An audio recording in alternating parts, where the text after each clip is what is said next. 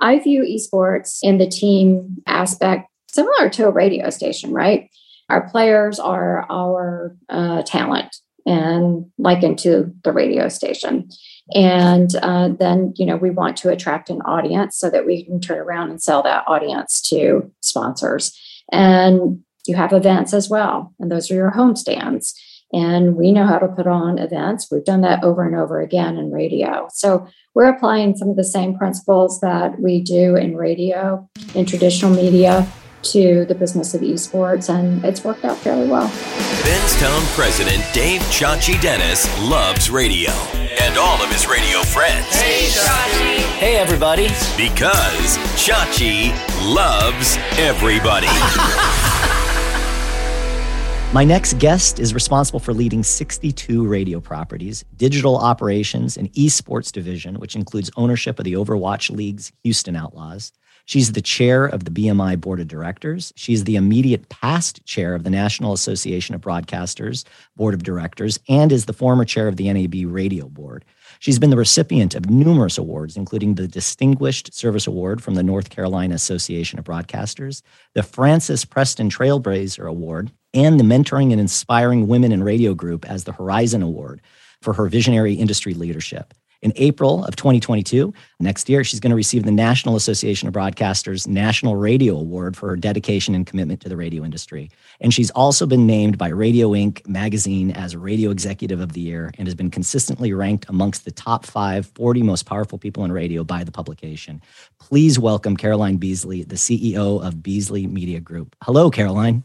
Hi, how are you? I'm excellent. As you can see, I'm elated to be speaking to you and really grateful for you taking the time to be with us here today. Well, thank you so much for the opportunity. I really appreciate it. It's an honor. Not to embarrass you, but just so everyone is in the loop, we're on Zoom right now, so Caroline and I can see each other, and I'm holding up the past 40 most powerful people in radio from our friends at Radio Inc.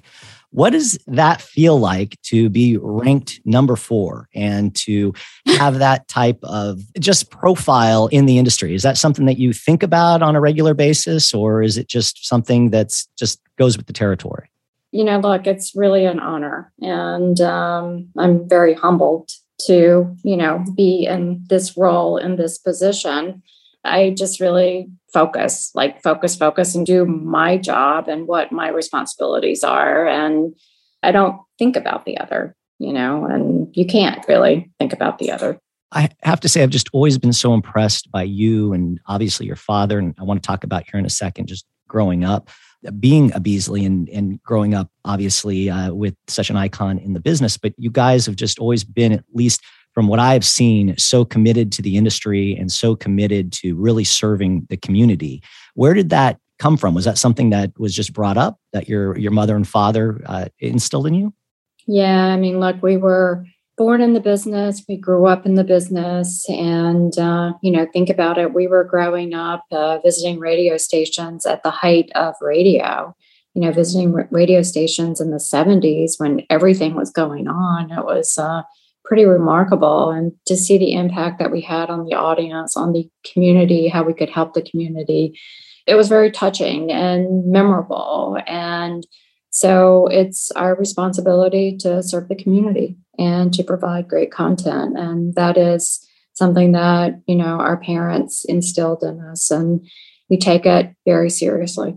It's, I think, an amazing quality, and it's certainly something that we look up to here at Benstown, but you guys really just seem to do so much, whether it is as an entire group or the individual stations serving local charities in their communities. And I think it's certainly very admirable, and honestly something I wish the rest of the industry would do more of. I think as an industry, we do a good job, but we could certainly do better. And especially in this day and age when we're looking for new ways to connect with listeners, I think nothing goes farther than helping someone and being integrated in the community like you guys do. Look, we have such a great team as well, and they're really focused on that. They know that this is something that is important to the family, important to us, but the team members, they execute, and you see how well they do it with Heidi, with Justin, with the market managers. They take it very seriously. And you haven't, I want to get into your team in a little bit, but you have just, I think, an amazing team, and you attract the greatest programmers. A huge fan of Justin. We actually came up together. They were kind of the same generation and got into the business around the same time. And so I followed his career incredibly closely. But you hire Scott Jameson, who I think is just such an amazing talent, and the programmers that you attract, Kat going back to Las Vegas. I'm so impressed with the quality of the people that come into your company. How do you attract talent of that caliber? You know, we feel really fortunate to be able to work with professionals such as Kat, such as Scott, such as Bill Weston, such as Cadillac in Boston. I mean, the list goes on. And how do we attract such great people? I think it's the brands that we have as well, right? And who wouldn't want to work and be associated with WRIF in Detroit or WMMR in Philadelphia or WROR in Boston or Sports Hub in Boston? I mean, the list goes on and on. So I think it's part of that and our commitment to content. You grew up the youngest and the only girl with 4 brothers. What was that like? Yeah, I mean, it was really interesting. There was never a dull moment in the house. My brothers, I don't know if you know them or not. I'm sure you do. They were very mischievous growing up, and there was always something going on. And my dad traveled a lot during the week, and on the weekends, he really wanted us around, and so he made our home life very comfortable. I mean, he built a basketball court for my brothers. We had a pool.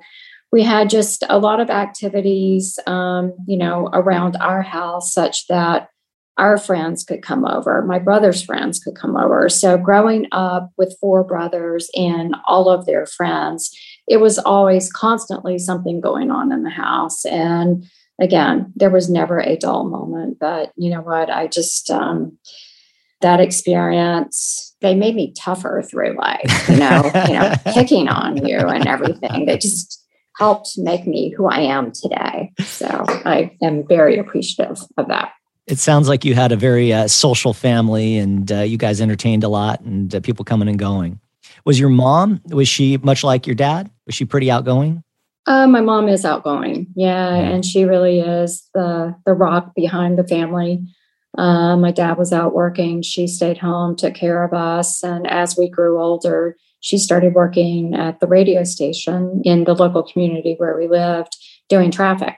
So she became involved in the business as well. But yeah, she's outgoing and just very outspoken. She will meet someone and she reads people really, really well. And I value her feedback on when she's out and about and meeting people. I'm like, Mom, what do you think about this person? And she'll be pretty much spot on with that. And I think she helped my dad through the years as well with that. That's great. So they were a great team, it sounds like, and she had fantastic insight and intuition on the industry. Was there a pressure growing up to follow in your father's footsteps, or would they have been open if you chose, I'm going to be a doctor, for instance, or did they really want you to get into the business? There was no pressure at all. I mean, as a matter of fact, my oldest brother is a doctor. Oh, no, no kidding. I didn't know that. Yeah. Yeah. I think there was probably more pressure on him to become a doctor than on us. But yeah, no, I mean, they really wanted us to do whatever it is that we wanted to do, and we were able to excel at. It just so happened that 4 of the 5 kids decided to go into the business, and each kid pretty much, my dad was very insightful and really understood each of our personalities. And so he knew that, Bruce and Brian would likely be better in operations, in sales. I'm a bit more of an focused and intense person. And so he felt like I'd be better in finance and that side of the business. So he kind of guided us toward that direction once we decided to get into the business. But I think it's his understanding of our personalities and where he thought that we would be best, so we could best serve the company. I love that you guys were so close and still are to this day. I think it's just an amazing story, and it's also incredibly heartwarming. And for you guys to have such success and work so well together, because I know at times my brother was involved with our company and a partner for a long time, and we still care about each other very much. But there are definitely challenges when you're working with siblings and navigating that. And I remember a Christmas dinner where we were sitting across the table at my parents' place, but we weren't speaking to each other. Oh, no, really? Oh, Yeah. well, yeah. I mean, sometimes that happens, but it's part of it. And ultimately, I mean, we have disagreements, but ultimately at the end of the day, we have the same goals. We want the company to succeed. So we have the same end game. It's just getting from A to B. Sometimes that gets a little murky, but we find our way through it and have the same goals at the end of the day. In your mind, and I know you've learned so much from your father and your mother throughout your life, is there one lesson you could maybe share with us, and something maybe we can take away that you are most grateful for that you learned from him over the years? Yeah, look, just to step back a little bit, I mean, I was really, really, really fortunate. I worked alongside him ever since getting out of college. He taught me so many lessons. After I became CFO and was really involved with the M&A, with my personality, I really just wanted to get the best possible deal. Everyone does, right? Sure. And my dad sat me down one day and he's like, Caroline, he said, let me tell you a story about something my grandfather told me. And ultimately, at the end of the day, it was like, you really need to leave something on the table for the buyer. And keep that in mind. And let's just, make sure the big points are addressed. And the minor details, the little points, the little issues that you're continuing to fight about after you've addressed the larger points, don't spend so much time on them. So I took that and thought about that for a while, and I actually use that to this day. I mean, everybody is in business to do a deal, to turn around and do another deal, and, to make money off of it or to make it better in some respects. So you can't get everything. You can't get blood from a turnip, and to leave someone to leave some for the next guy or girl. And that is such phenomenal advice. And I couldn't agree more. And it speaks really to the integrity of your father. And so many times I've been in negotiations, and if you leave a negotiation feeling bad that you're getting taken advantage of or you're not getting something, it ends up just, I think, a lot of times making for bad blood. And I remember, I think Herb Cohen had said each person in a negotiation should leave wanting a little bit more, basically. Yeah. Each person should feel like they didn't get the best end of the deal, right? I mean, and it's to your point, they should leave wanting more. I have walked away from deals where the other side was doing just that. And I'm like, no, I'm not going to move forward with this, and just moved on. I think most people can relate. You've gone to a car lot and probably bought a car and negotiated that, or the purchase of a house or whatever it may be. And I think a purchase of a house is a little bit different because usually you have a realtor that's acting as your broker. But I guess a car dealership is probably the best analogy, and you're going to deal with the car salesman and so forth. And that can be stressful, just, buying an automobile. But what kind of pressure do you feel when you are negotiating multi-million-dollar transactions? I mean, is that something that keeps you up at night, or what's that feel like? Yeah, I mean, it definitely keeps you up at night because you've done your homework. You know that likely that this is going to be a good transaction for the company. It's going to help your company grow. But then you're paying a lot of money for this. And what if something happens that you don't have control over, such as a pandemic or, recession? Sure. What's the downside? So I stay up at night really worrying about things like that, making sure that we will be able to get a return on the investment as we, acquire, whatever it is that we are acquiring, or making investments in whatever company that we are looking to make an investment in.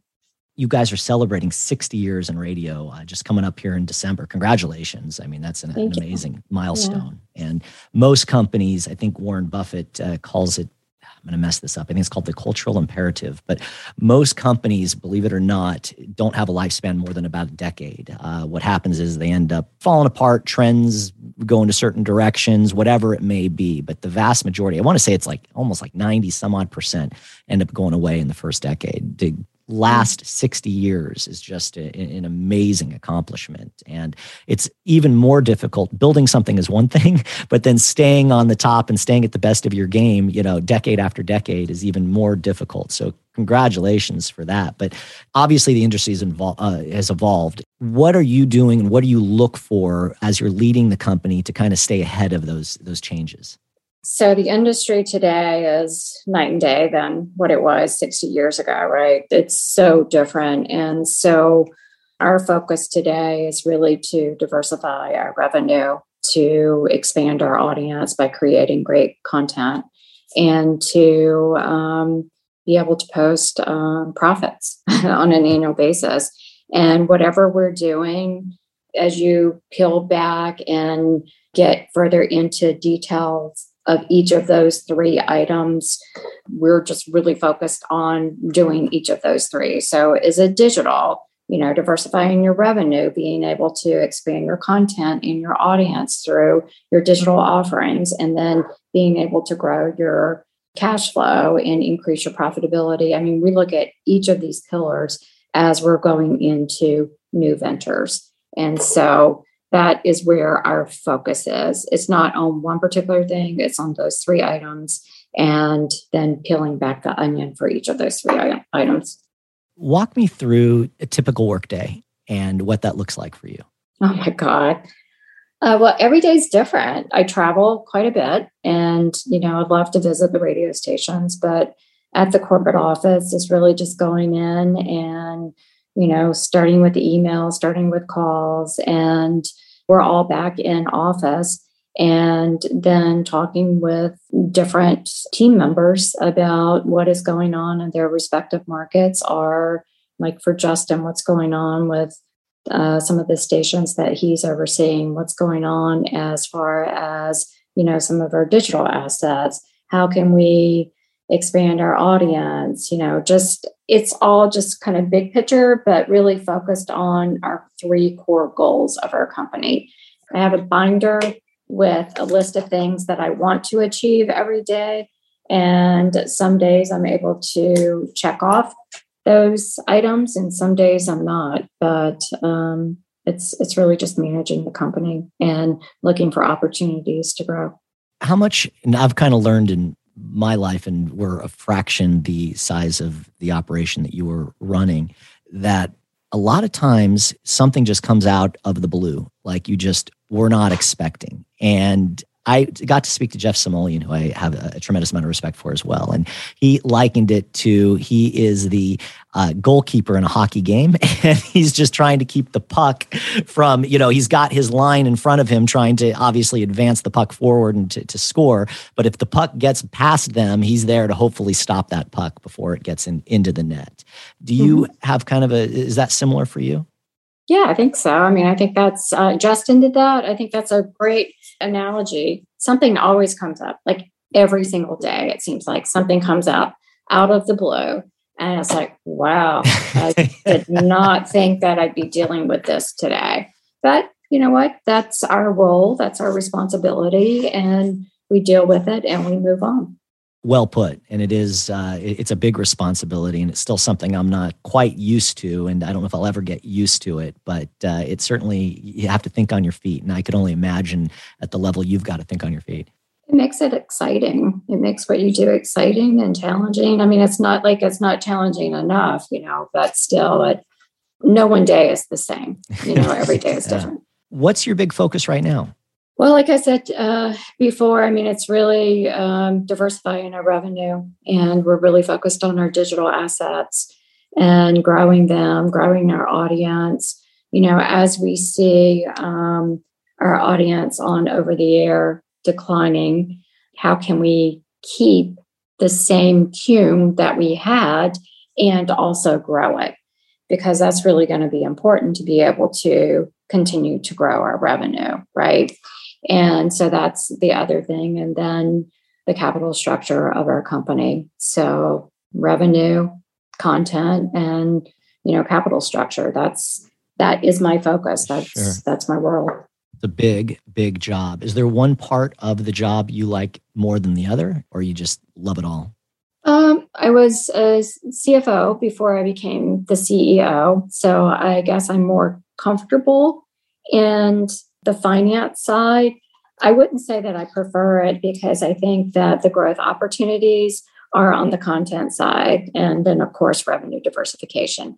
And that is really what excites me. I love sitting down with Justin and talking about and brainstorming about, okay, well, what about this idea? Do you think that would work on our digital sites? And, Justin is so nice. He can't sit there and tell me, oh, that's a horrible idea. But he's like, well, maybe we should think about this. So, I love doing that. I guess that's the thing that I'm attracted toward most, unfortunately for Justin. Revenue, is really critical as well. Sure. What did you see in Justin? That, to me, and I think Justin is so bright and so creative. You look at his contemporaries and some of the heads of programming, Brian Phillips, brilliant, Tom Pullman, Mike McVeigh will say, they're all of a generation beyond Justin. You took a chance on Justin. What did you see in him? Yeah, so Justin isn't just a programmer. He understands all aspects of programming, and he has a great history. What I really like about Justin is he sees the big picture. He's always thinking about, okay, so how can we monetize this? What is the ROI? That you don't see with many programmers or chief content officers out in the marketplace. They're just really focused on growing audience and content. They're not, and then sales is like, well, that's not my issue. Justin really, he jumps in, he steps in, and it's like, okay, I think that this would be a great idea and we can monetize it X, Y, and Z. I love that. Yeah, that's a great quality. He bridges that gap. I remember coming up in the industry, and there was this wall a lot of times between programming and the sales team. And a lot of times we did not play well with each other, but to be able to bring those two together and come up with something that's not only great for the audience, but great for the client really is a win-win. Yeah, you just hit the nail on the head right there. Justin's a team player for sure. He's a great guy, and so much respect. And thank you so much to him and to you for the support that you've given us over the years. Let's talk a little bit about Q. I am reading so much about it, and I saw Bonneville, Hubbard, Salem, Cox now are all on board. It's a fantastic technology. Can you fill everyone in a little bit more about it? Yes. So we actually invested in this company about 10 years ago, but just recently it's really been in the trades, and it's really growing quite dramatically. And I think that is in part due to, first of all, it's a technology company, and it allows, radio to look as good as it sounds. We invested in it because we love the technology, the fact that you could see what is playing over the air on your website, and also, the text on the car as well. So every touch point, and also on your app, but that wasn't as prevalent back then when we invested in it. But every touch point that our audience was at, we could give them that information. It has improved over the years, but then when we brought on Steve Newberry, I guess it was like a year and a half ago, with his reputation within the industry, his understanding of radio, he has been able to bring the right people on board from the technology side and also the sales side, and improve the product, if you will, work with the founder and former CEO, Joe Harp, who is a brilliant mind, and really make this product great. So I'm very excited that other companies are using it. I'm excited that our company is embracing this technology and using it. It's going to be better for the advertiser. It's better for the audience. We're able to message different messages out to the audience, should we want to as well. So it's a wonderful technology, and it allows us to provide to the industry a consistent experience for our audience, from the industry for our audience, which radio hasn't had in the past. So I think it's going to be great for the industry as well. Yeah, I'm really excited about it. And, we've only been involved with it for a few months. We've helped with some of the spot production and promo production, but it is phenomenal. I feel like it's more, certainly the advertisers get a lot more bang for their buck. The initial, Steve shared some research with us, but it seems to be very effective. And the audience they're reacting to it far more positively than just the audio spot. So you've got now this visual representation as well. And I think it's exciting and a neat piece of technology. If you are an advertiser on radio, I mean, why would you not want this? I mean, it's just the recall rate is significantly greater. It's something that I'm so happy that we're going to be able to provide to our advertisers.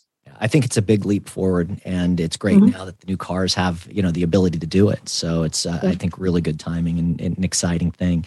Talk to me a little bit about the Outlaws and investing in a esports team.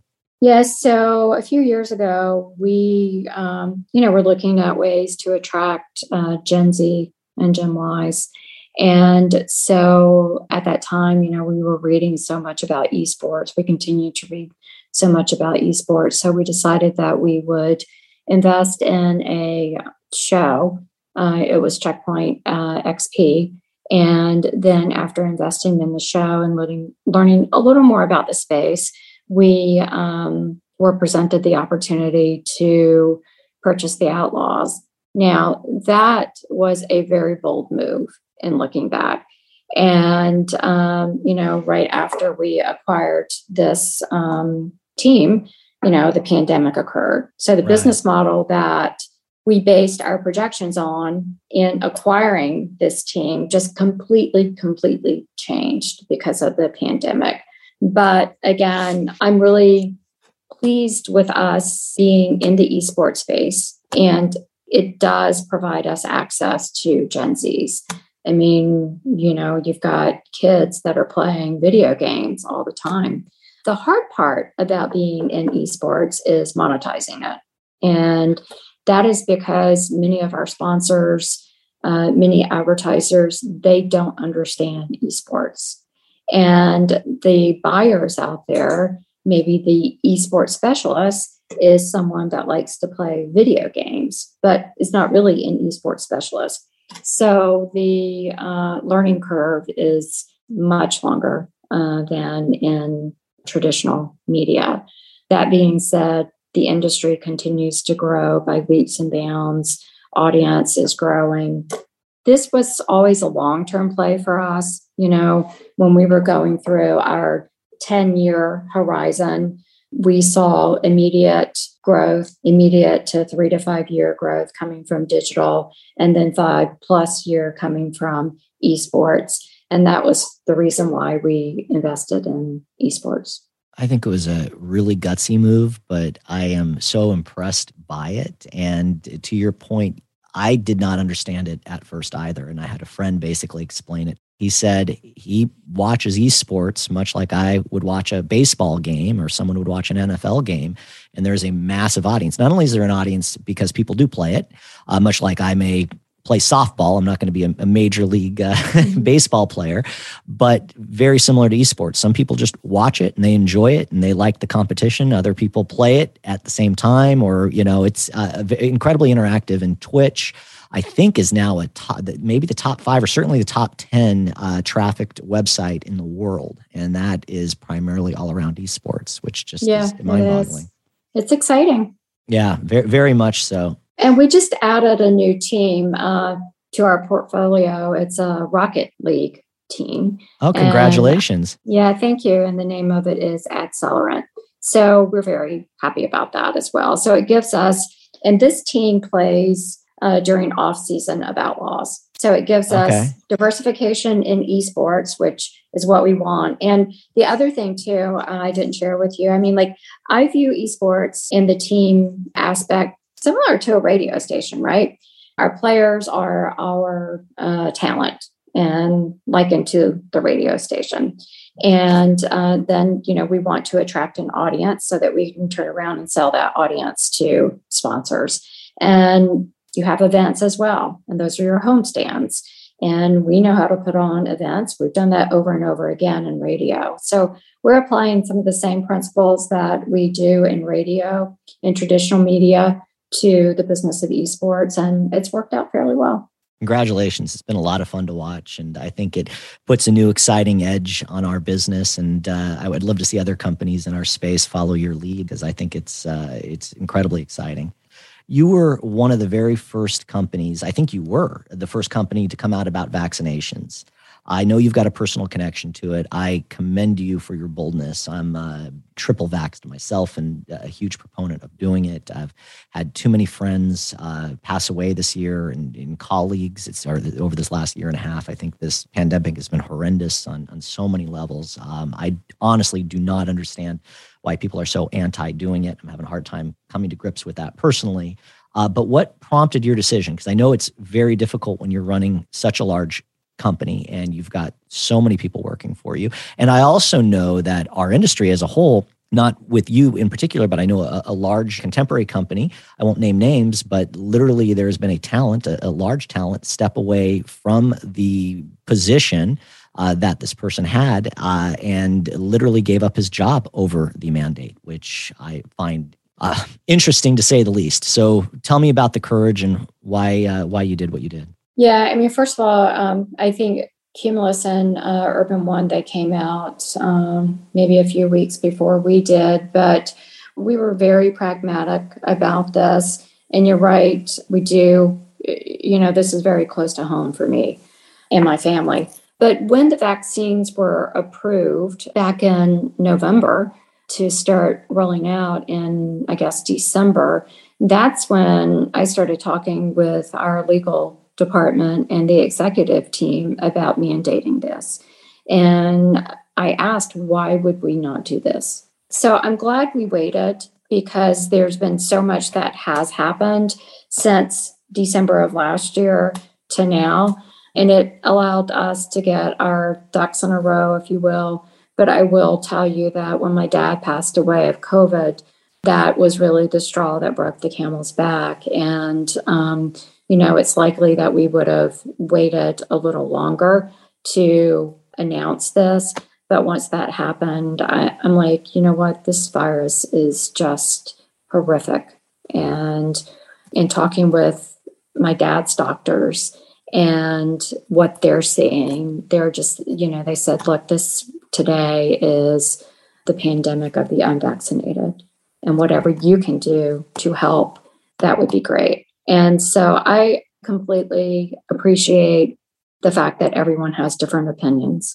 And what we tried to do as a company was to educate our employees. We had the specialists from our local hospital talk with our market managers and just present the facts. It's science. Just present the facts. And we told our market managers what we were going to do. We did not get any pushback from them, of course. And so they knew everyone was on board prior to us even rolling this out. And we were able to educate them as well. We do have some people that have left the company as a result of this being a condition of employment. But again, I respect their decision. I mean, everyone has their own reason not to get vaccinated, but we want to provide a safe working environment for our employees. And the way to do that is to ensure that our employees are vaccinated. I did get a few emails from employees that asked, well, why don't you do this or why don't you do that, rather than make vaccination a condition of employment. But the majority of emails, and I got a number of them, they were, thank you. Thank you for taking a position on this. And thank you for helping us have a safe working environment.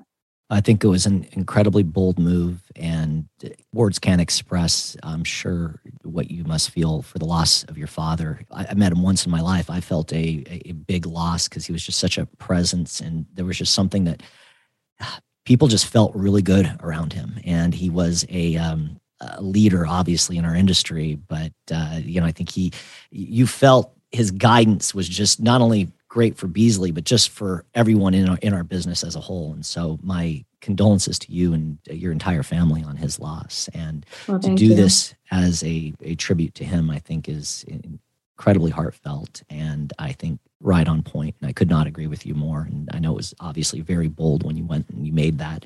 And I think it was even before President Biden had come out and said that it was something that all companies, I can't remember the numbers, but with over 1,000 employees or whatever it was, had to do. So I think it's well done, and anything we can do to help get that message. And for those that are listening, I had spoken to Erica Farber just a couple weeks ago, and another broadcast company she had told me was running PSAs just to get vaccinated.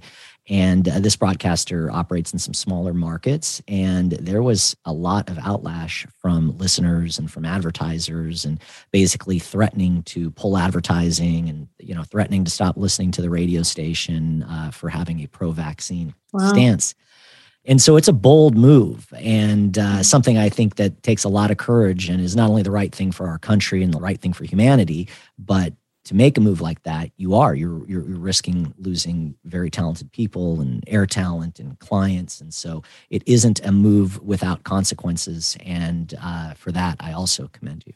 Well, thank you. I mean, I truly believe it's the right thing to do. And everyone wants to get back to their, get back to normal, right? And this is part of doing that. Absolutely. Let's get into some of the work that you do outside of Beasley, and it's quite impressive. You were just recently announced that you're now the chairman for BMI, chairman of the board. What is that like? And tell me, just running or overseeing, BMI is a $1 billion a year performance rights organization. They're the biggest. Fill me in a little bit about that. Yeah, it's a massive, massive company, but their CEO, Mike O'Neill, is absolutely wonderful. He has a leadership team that is very, very stellar. It's different than being with NAB, being chair of NAB, because it's just a different company, kind of. But I've enjoyed it, and I'm learning through this process. That's really why you get up every day, is to learn something every day, right? It's different. But it's very enjoyable, and the leadership team is very strong. So I really like that BMI, not only are you a leader in our business, but Greg Ashlock, who's a mentor of mine, is on the board, and they've got radio people as part of that. And I love to see, again, sometimes these two industries that kind of overlap, and sometimes they definitely need each other and love each other, but they can, again, kind of like family. Gotta fight. Gonna fight sometimes. But I like that they've really taken a cue. And I was looking last night ahead of our interview today, and there's not one radio board member that I can find on ASCAP's board, which I found really fascinating. Yeah, it's different. Look, BMI was started by broadcasters. BMI's done an amazing job. You talk about revenue diversification, which is one of our goals.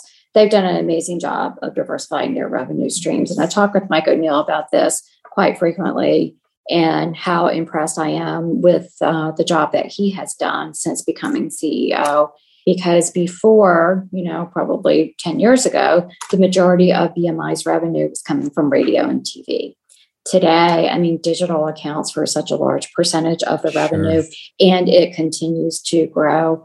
It's a very exciting business to be in. It's an honor to be on the board, number one, and then it's an even greater honor to be chair.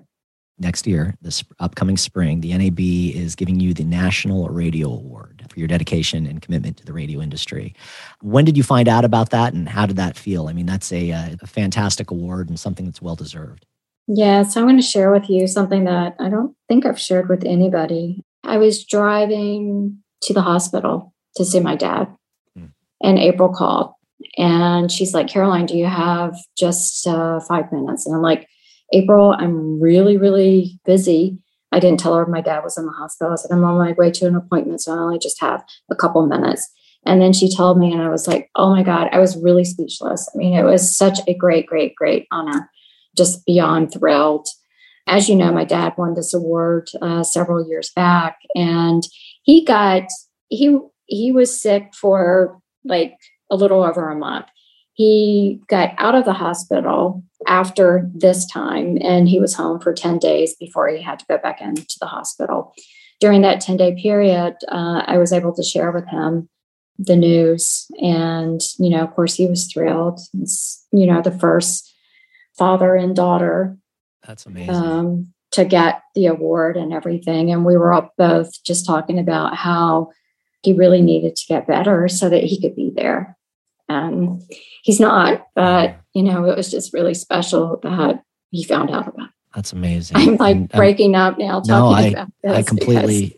I completely understand. And for a father and daughter to win it, I don't think that's never happened before. Mm-hmm. And I am so happy that he was able to hear that news before he passed. Yeah, it's going to be bittersweet in April, but he'll be there with me in spirit. Congratulations again. Yeah, thank you. You've launched your own podcast, which is really exciting. And by the way, I love it. And I'm glad I just listened to your last episode, but it's called Beyond the Business. And you've been doing it for a couple of years. You've interviewed Bob Pittman, Scott Borchetta, and most recently, Rashid Tabakawala. Tell me a bit about your show and also BPod Studios.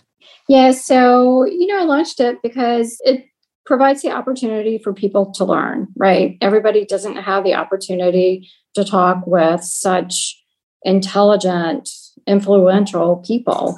And so to be able to sit down and talk with Bob Pittman or Rashid Tabakawala, I view it as it's a great opportunity for me, and to be able to share their insights with others who may not have the opportunity to hear their thoughts. I think it's really positive, and I'm able to learn from these podcasts as well. So I take advantage of that too. BPod Studios, that's our platform where we distribute our podcast. And so that's where this podcast is distributed. It's a great podcast, and really happy that you're doing it again. And anything you ever need help with, let us know on it. We'd be honored to help you with it. Yeah, of course. What do you do personally when you aren't on the road, when you're not working? What are some of your hobbies and things that you like to do outside of the industry? Yeah, so I'm a really simple person. So when I'm not on the road, when I'm not in the office and just kind of chilling, I just like hanging out with my family, and enjoying some downtime. Being with my friends and my family. So that's what I do. I am a workout fanatic. So when I'm home, I work out every day, and that kind of like helps me clear the cobwebs, if you will. And then also, I like to read and learn.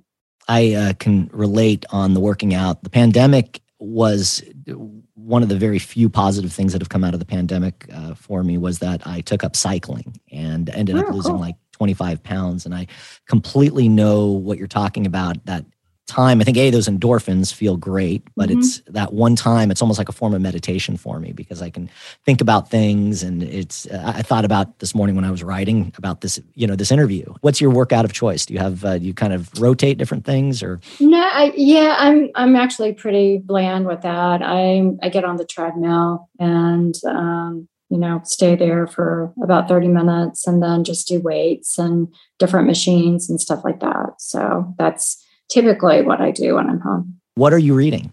So I just bought a book last night before I got on the plane. It's called Good Company, and it's about the guy that helped start Home Depot.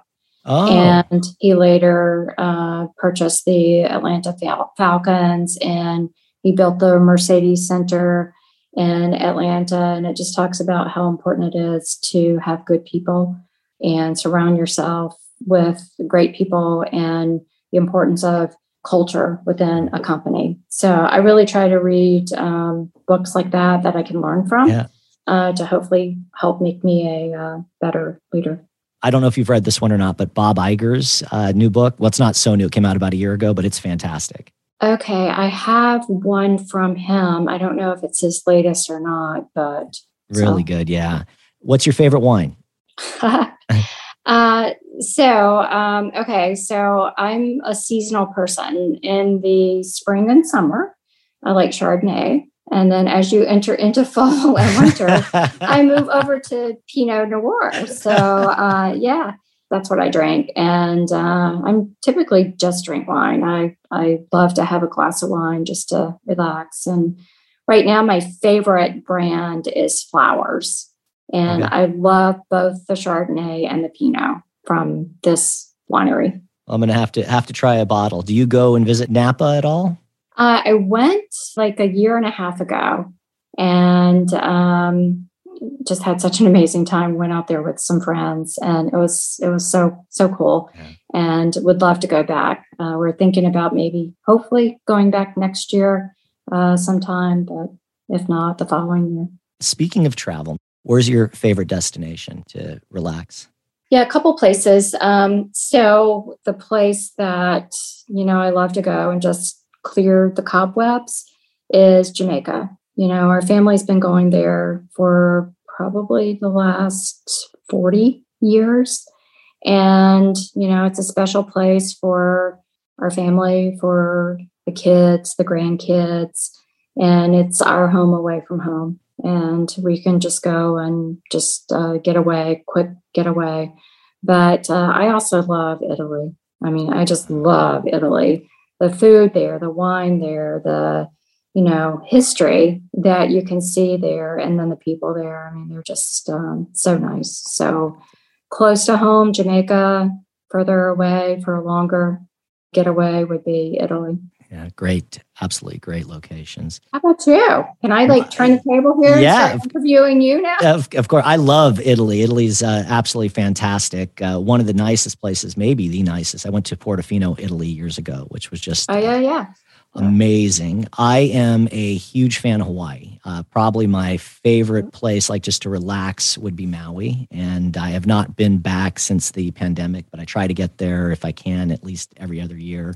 And it's just a wonderful place to be. And probably I've not been to Jamaica, but probably a similar vibe and that tropical. No, it's not. Maui's really wonderful. I love Hawaii. It's a trip to get to Hawaii from Naples, Florida, you know. So, but been there for a few times. Love it. Love the water there. It's just so beautiful with the mountains and just gorgeous, gorgeous.